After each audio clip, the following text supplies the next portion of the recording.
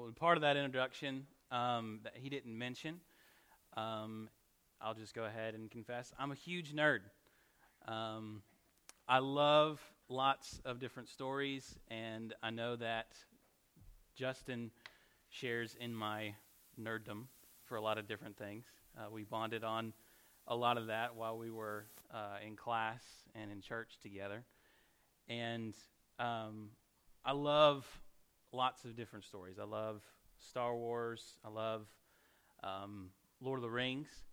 And I love it so much that I've done a lot of different research on it. And one of the things that is interesting, that it caught me kind of off guard, but it made more sense as I studied it and remembered some different things that I took in college for literature. There's two different people, or different, I guess not characters, I'm trying to find the right word, I can't figure out, in literature. One is a main character, and the other one is a protagonist. And sometimes they're the same person, sometimes they're not. The difference between a protagonist and a main character, protagonist is the individual who pursues the story goal, and the main character is the one whom we experience the story. So, I don't know if you've seen the movies Lord of the Rings or if you've read the books, but for the longest time I thought that Frodo or Gandalf were the main characters. But they're not. They're protagonists. The main character is actually Samwise Gamgee, because we end the story with him. He's the one that makes the choices in the spider's lair to pursue the quest, to see it to the end. We see him on the mountain of doom literally pick up Frodo to carry him toward the mountain to pursue the quest. So today in our text, there's two different individuals that we're going to be looking at. The first one is Moses. Moses is the protagonist. He's the one that drives the story along. The second one is God. He's the main character. He's the main character in the entire Bible, not just in Deuteronomy, not just in the first 5 books, but in the entire Bible. So before we get into that, I'm going to pray, ask the Lord for help, and then we'll get into it. Father, I ask in this time that you would glorify yourself in the preaching of your word, that your people, myself, would be blessed, that we would worship you more after we leave this place, that we would humble ourselves to be submissive to your word and your truth. God, I ask that you would help me to do this with clarity. And I pray this in Jesus' name. Amen. So before we read in chapter 34 about the death of Moses, we need to back up a little bit, essentially all the way to the beginning, to Moses' life. And we don't have enough time to get into all the specifics about the main character, or not the main character, the protagonist of the Pentateuch, but we're going to just kind of give a brief overview of Moses' life. So we start back in the book of Exodus. Moses, a Levite, flees from Egypt after he murders an Egyptian. And there, once he flees, he goes to the land of Midian. In Midian, he marries a woman named Zipporah, who's Jethro's daughter. And Jethro was the priest at Midian. Moses one day was keeping the flocks of his father-in-law when he was called by God to lead the Israelites out of Egypt and into the promised land. So Moses, after much pleading with God, we know this story, I hope that you know this story, much pleading with God for him to pick someone else, he hesitantly agrees to be used by God to lead the people out of Egypt, out of slavery, into the promised land. God even says to them in Exodus, I am the Lord. This is God speaking to Moses to address the people. He says, I am the Lord. I will bring you out from under the burdens of the Egyptians, and I will deliver you from slavery to them, and I will redeem you with an outstretched arm and with great acts of judgment. I will take you to be my people, and I will be your God, and you shall know that I am the Lord your God, who has brought you out from under the burdens of the Egyptians. I will bring you into the land that I swore to give to Abraham, to Isaac, and to Jacob. I will give it to you for possession. I am the Lord. So Moses goes, he begins to talk to the people, and he gets an address with Pharaoh.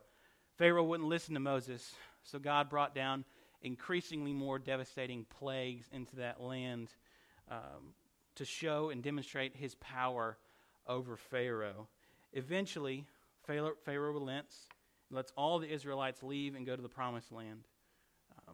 But unfortunately, when they leave, things were not as simple as just picking up from the land of Egypt and then immediately going into the land of promise. God leads the people with pillars of clouds and fire so that they would not encounter the bands of the Philistines that were around them. He parted the Red Sea. He provided for the people both water and bread. All the while they were grumbling with Moses. God defeated kings and nations before them. He gave Moses the 10 Commandments so that the people would understand how to live in right relationship with God. But the people rebelled. Moses interceded for them, and they were not destroyed by God's wrath.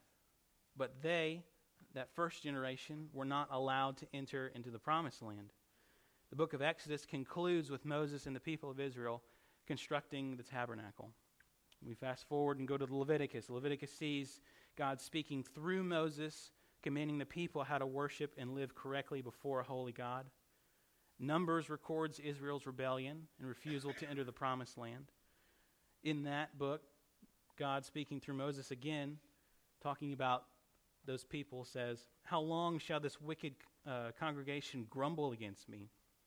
I have heard the grumblings of the people of Israel, which they grumble against me. Say to them, as I live, declares the Lord, what you have said in my hearing I will do to you. Your dead bodies shall fall in this wilderness, and all of your number listed in the census from 20 years old and upward, who have grumbled against me, not one shall come into the land that I swore that I would make you dwell. So we have all that. We finally get to the outskirts of the promised land when we come to Deuteronomy. So Moses is on the plains of Moab addressing the second generation of the Israelites. The first generation died in the wilderness. God brought them out of that into this. So the book of Deuteronomy can be categorized as different sermons that Moses presented to the people. In the first one, we get the historical prologue that sets up the giving of the law. And then at the end of the law, Moses blesses the people and gives them instructions for living in the land. So out of all this, out of the entire life of Moses, how do we see the grace of God in Moses' life? That's the first point from this text today. Look at me in chapter 34 of Deuteronomy, verses 1 through 4. Then Moses went up from the plains of Moab to Mount Nebo, to the top of Pisgah, which is opposite Jericho. And the Lord showed him all the land, Gilead as far as Dan, all Naphtali, the land of Ephraim and Manasseh, and all the land of Judah, as far as the western sea of the Negeb, and the plain that is the valley of Jericho, the city of palm trees, as far as Zoar. And the Lord said to him, this is the land of which I swore to Abraham, to Isaac, and to Jacob. I will give it to your offspring. I have let you see it with your own eyes, but you shall not go over there. So at first glance, this looks like a pretty bad situation. Moses finishes the mission. He gets the people to the land, but he's not allowed to enter into it. Why is that the case? So Moses says in chapter 7, speaking about that it was the grace of God that brought them in that generation and Moses there. He says, for you, speaking to the congregation, you are a people holy to the Lord your God. The Lord your God has chosen you to be a people for his treasured possession out of all the peoples who are on the face of the earth. It was not because you were more in number than any other peoples of the Lord set his love and chose you, for you were the fewest of all peoples. But it is because the Lord loves you and is keeping the oath that he swore to your fathers. The Lord has brought you out with a mighty hand and redeemed you from the house of slavery, from the hand of Pharaoh, the king of Egypt. So God's grace is seen in the saving of the Israelites and bringing them to the land freely, without merit or action based upon them. We see this in our own lives. When God saves us, he doesn't do it because we have been approved by God. He doesn't say, you have done enough righteousness, now I'm going to supply my righteousness and save you. No, we know that for God's grace is demonstrated to us, and that while we were yet sinners, Christ died for us. It's not anything that we have in our power or our possession that makes us acceptable to God. It's God's free choice and his grace that he gives in order to save us. We see this in the Israelites. They rebelled. They murmured. They were terrible. They made an idol of a golden calf shortly after leaving the land. And Moses comes down from the mountain and is so angry he throws the tablets of stone that God has just made, because these people rebelled. They saw with their own eyes the great acts that the Lord did, bringing them out of the land. And they thought, this bull did it. They were so used to idolatry and slavery to that they went back to it immediately after they left. We're not good. We're not righteous. But God in his grace and his mercy still chooses us, still elects us, and redeems us. Not because we did anything right, but because he freely chooses to set his love upon us. So God chose Moses after he committed murder, after he fled for his crimes, and was too afraid to speak to his brethren because he feared that they wouldn't listen to him. Thought, oh, I'm an Israelite. I did these things in the past. I can't talk to them. But God chooses and gives grace to Abraham, to Isaac, and to Jacob because he is a gracious God. It is in his character. We even see in Exodus 34, when the covenant is renewed, God says, the Lord passed before him and proclaimed, the Lord, a God merciful and gracious, slow to anger and abounding in steadfast love and faithfulness, keeping steadfast love for thousands, forgiving iniquity and transgression and sin. So this means for us that there is hope. God's plan will not be thwarted by sin. Even the most terrible act in human history, Jesus' death on the cross, was planned by God. It could have surprised God if we look at it only from human perspective, but it did not. God chose that. He chose to elect us and redeem us so that if you are in here today and you are beset by sin, know that God freely accepts you and loves you. He sent Jesus to die on the cross for your sins so that you would not face that punishment and that wrath. God chooses this way so that there's no man who can come before him and say, I did it. I'm righteous. No, it's God's grace that saves us. It's God's grace that saved the Israelites. It's God's grace that saved Moses and brought him before the land. No one is without hope. No one. That doesn't mean that there aren't consequences for sin. For Moses, we see the sin, if you look back at Deuteronomy, and even in Numbers, it talks about the reason why Moses was not allowed to enter into the land is because he was instructed to call out water from the rock to give to the Israelites. But in his anger, possibly because of all the grumblings, he chose to strike the rock instead of call out. And this can be seen as a minor sin. We think, oh, God, why is Moses not allowed to enter the land because of this one small sin? Well, one small sin is not a small sin to God. He views all sin as a transgression of his covenant that he has made with us. We see the seriousness and the consequences of sin. So,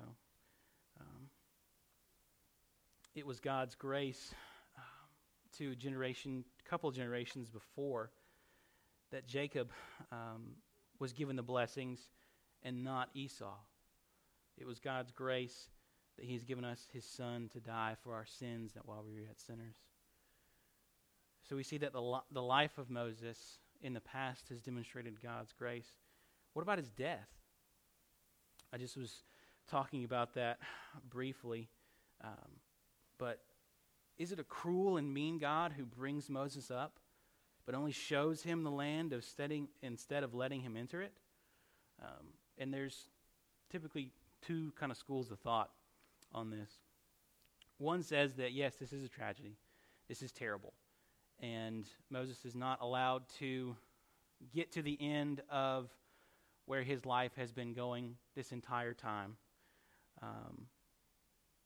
But the other one says that Moses was able to see the land, and we're here in the middle of the mountains of Virginia, and it's beautiful.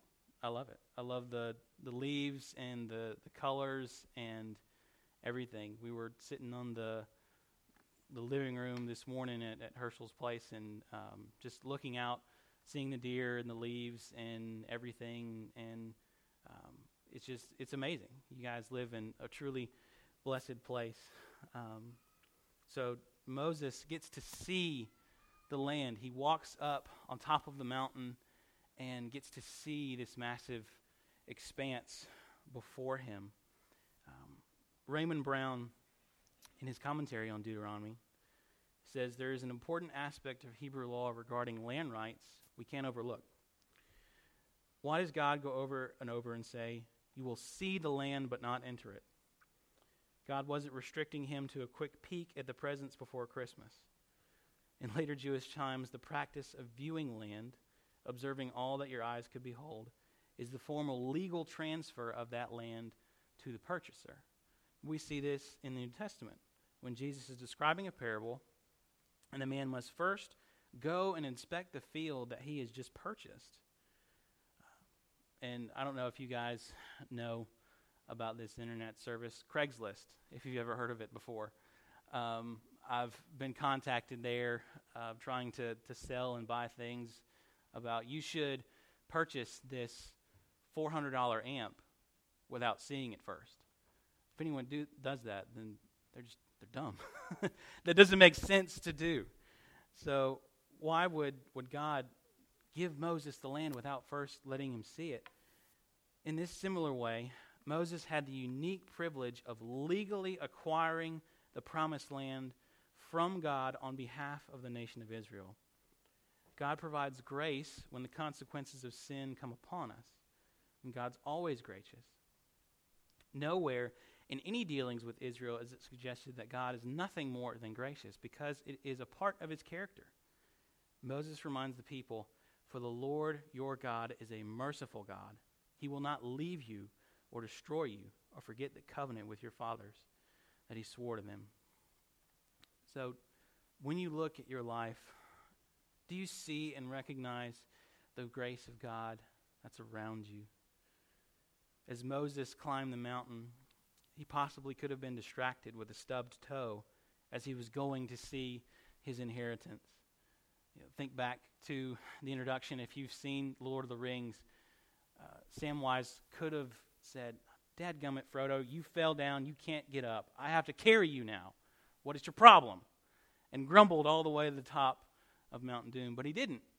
He knew the goal in which he was going. He said, "This is a little bit harder, but I'm still going to do it. I'm still going to pick Frodo up and take us to the top so that we can destroy this evil once and for all."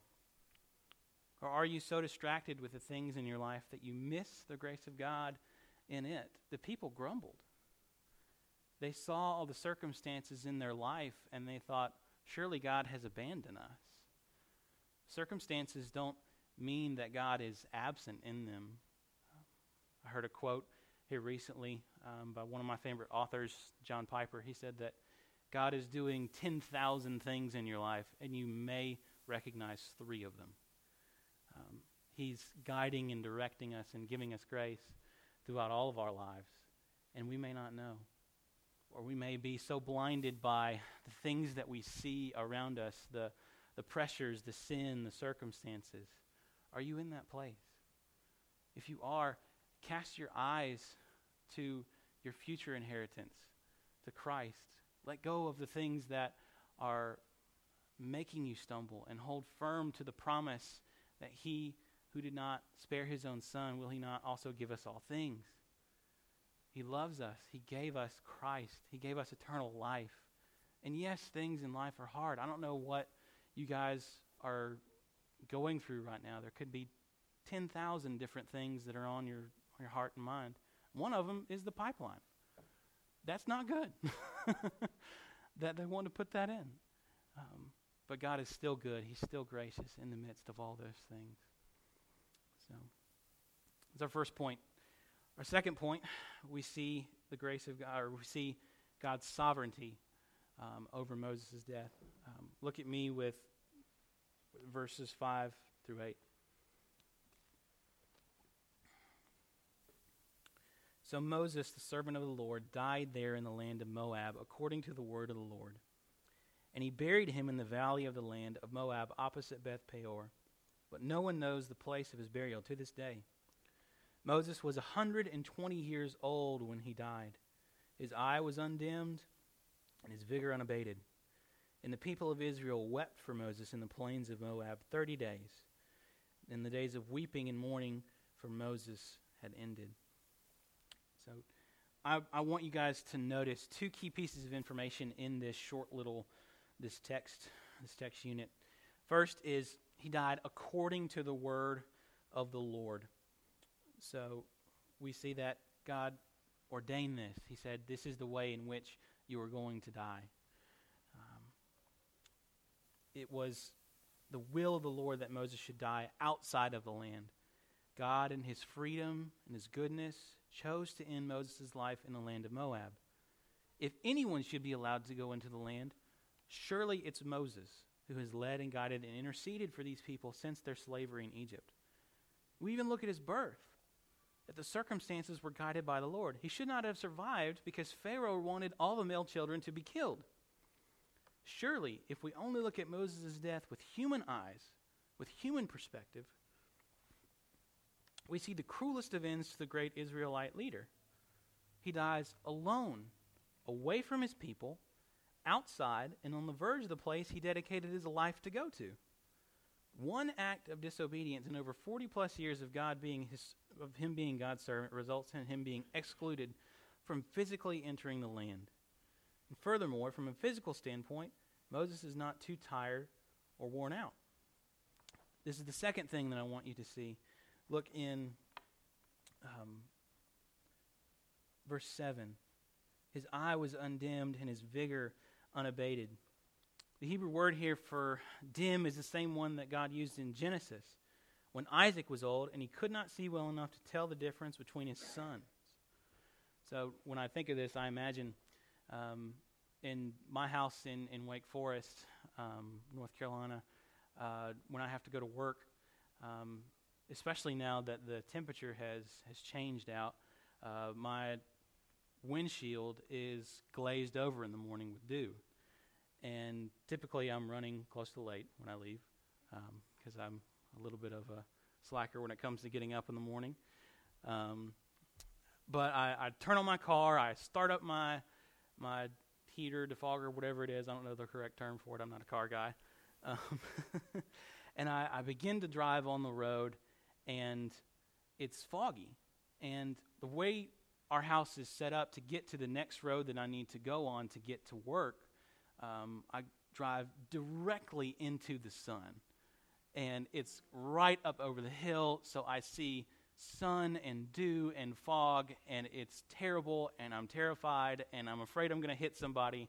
And there have been times where it's been so just intrepidatious for me that I've actually stopped the car on the road and try to pull over a little bit and turn my hazards on just so people won't hit me because I can't see.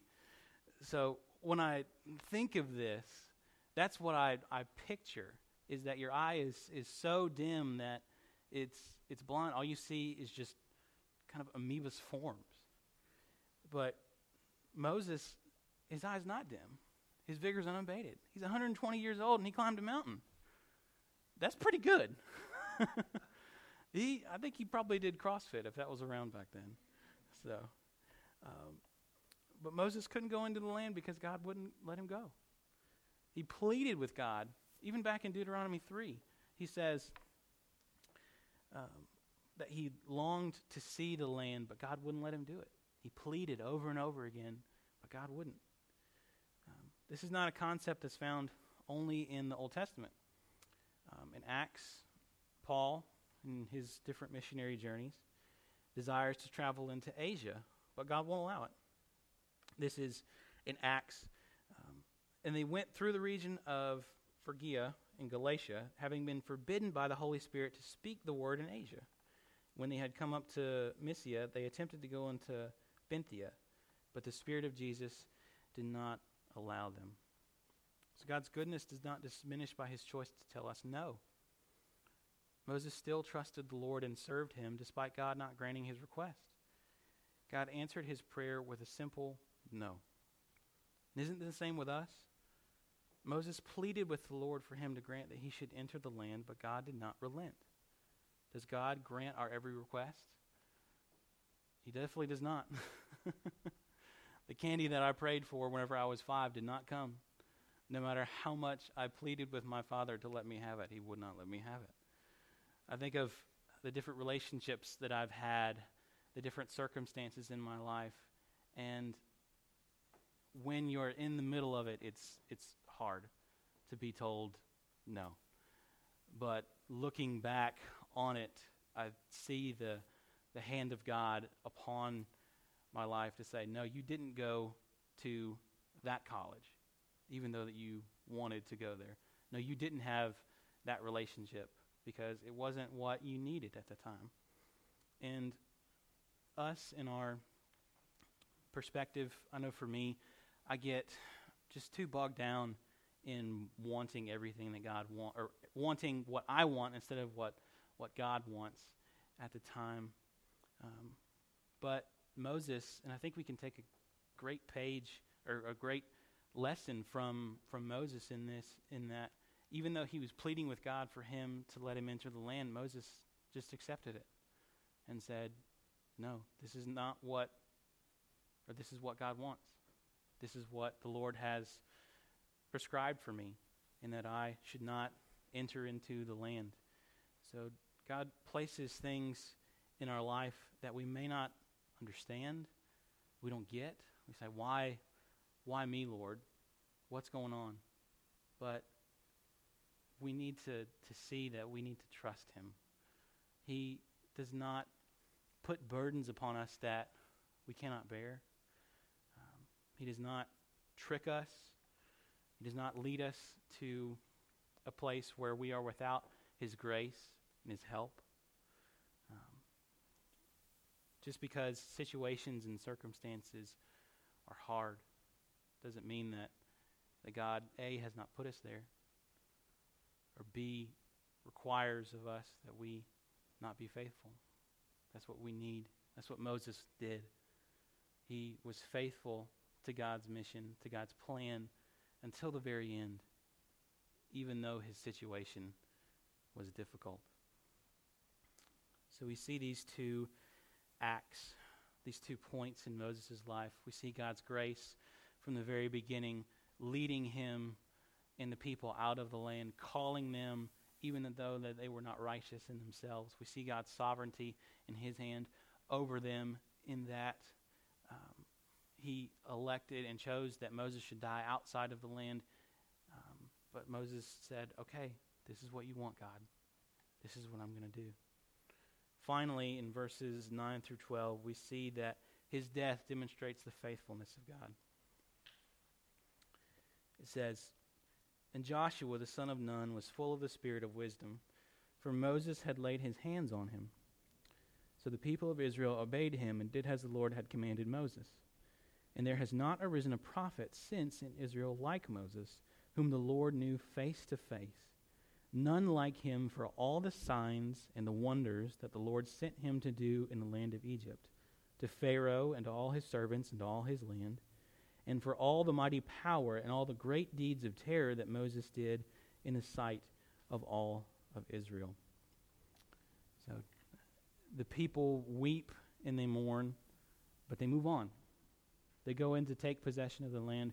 Their great leader has passed away, but they keep on going. Now they are known not as a people of Moses, but as a people of the Lord. God was faithful to bring them this far, and he is faithful in giving them a new leader to go and take the land as theirs. I think some of the things that we can see in this is that, number one, as we've said before, their righteousness is not the reason for God's faithfulness.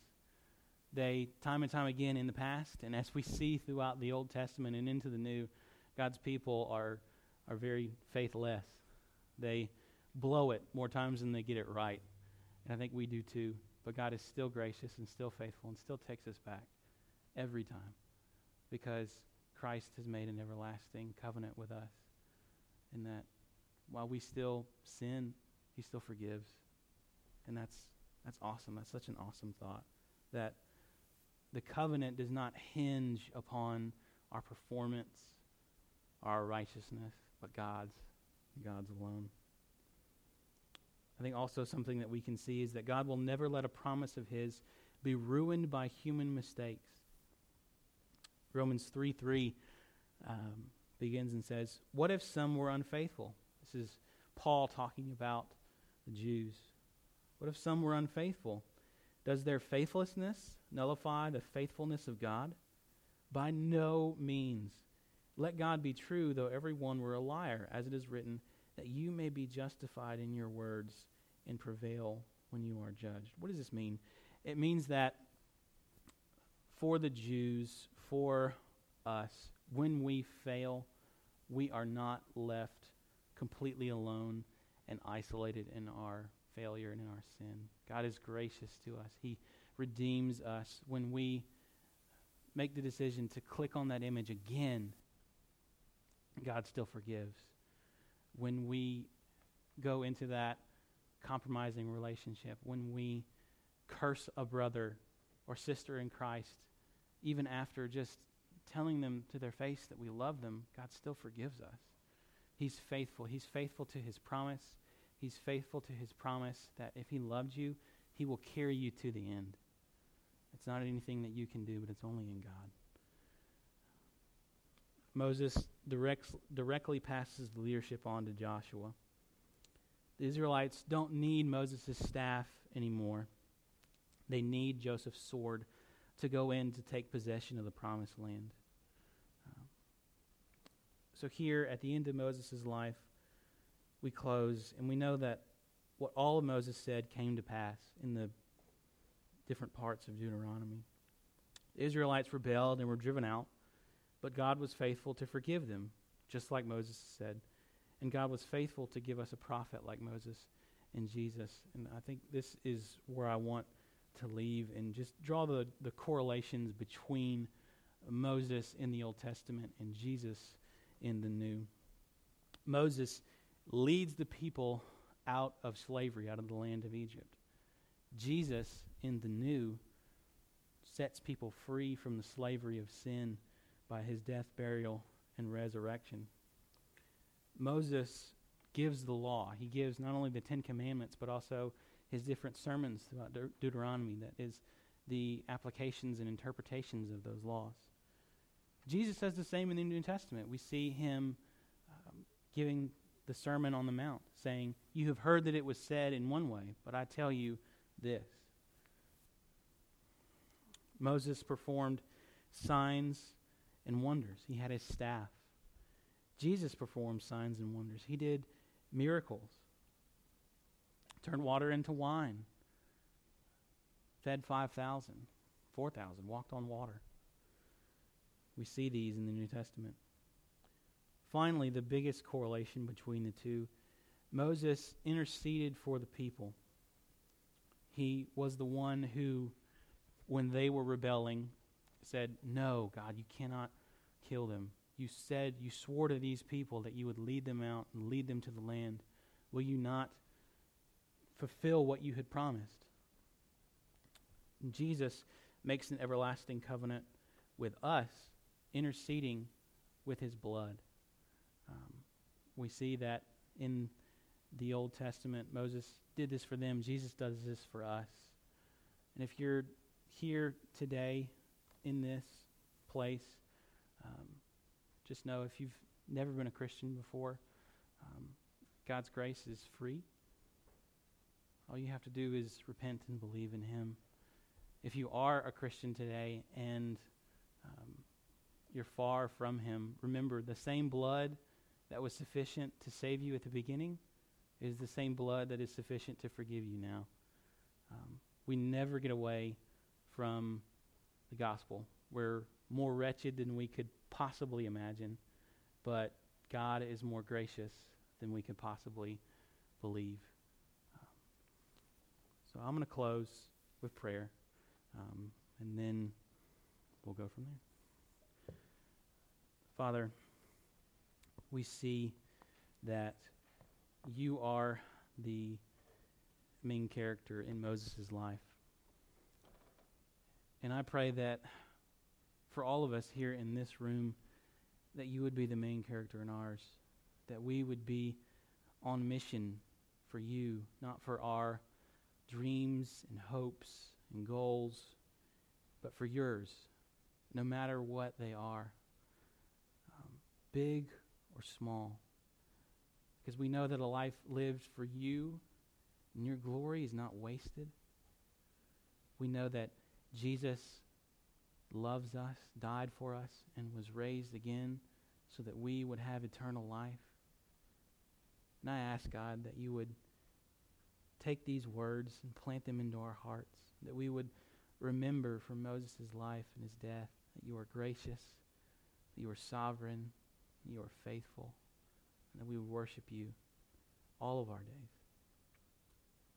I pray this in Jesus' name.